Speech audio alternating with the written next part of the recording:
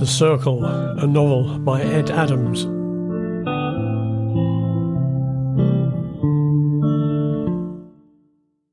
Missed calls. Claire couldn't believe it. She'd headed downstairs to check with the front desk in case Bigsy had left a message. That was precisely when he called her room. She had missed him. In a way, she was still relieved.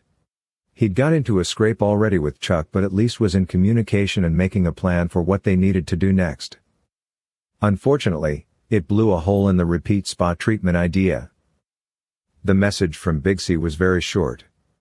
Claire knew this meant he was trying not to give too much away. She assumed it was a payphone. The message was clear enough, though. Get back to the airport with the car and meet Bigsy and Chuck at the departure check-in. It was very short, and she knew that Bigsy was trying to avoid giving too much information away.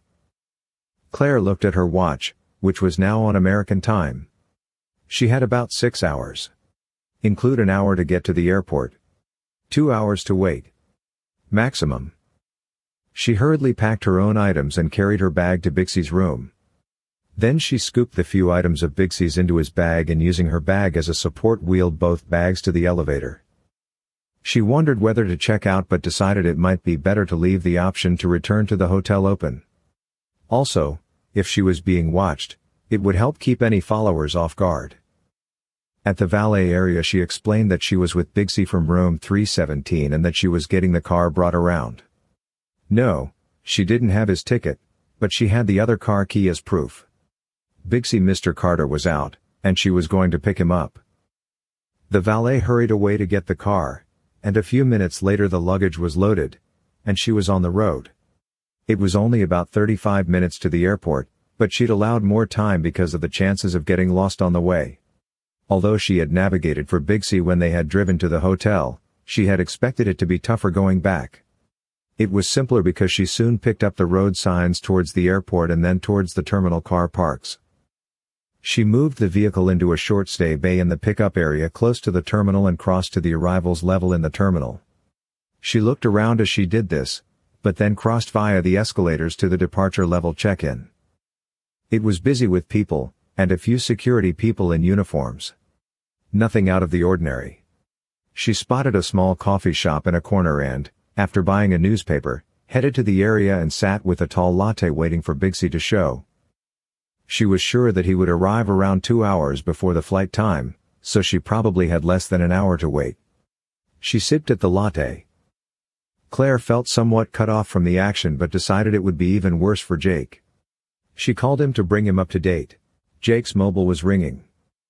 "Hi, Jake," began Claire.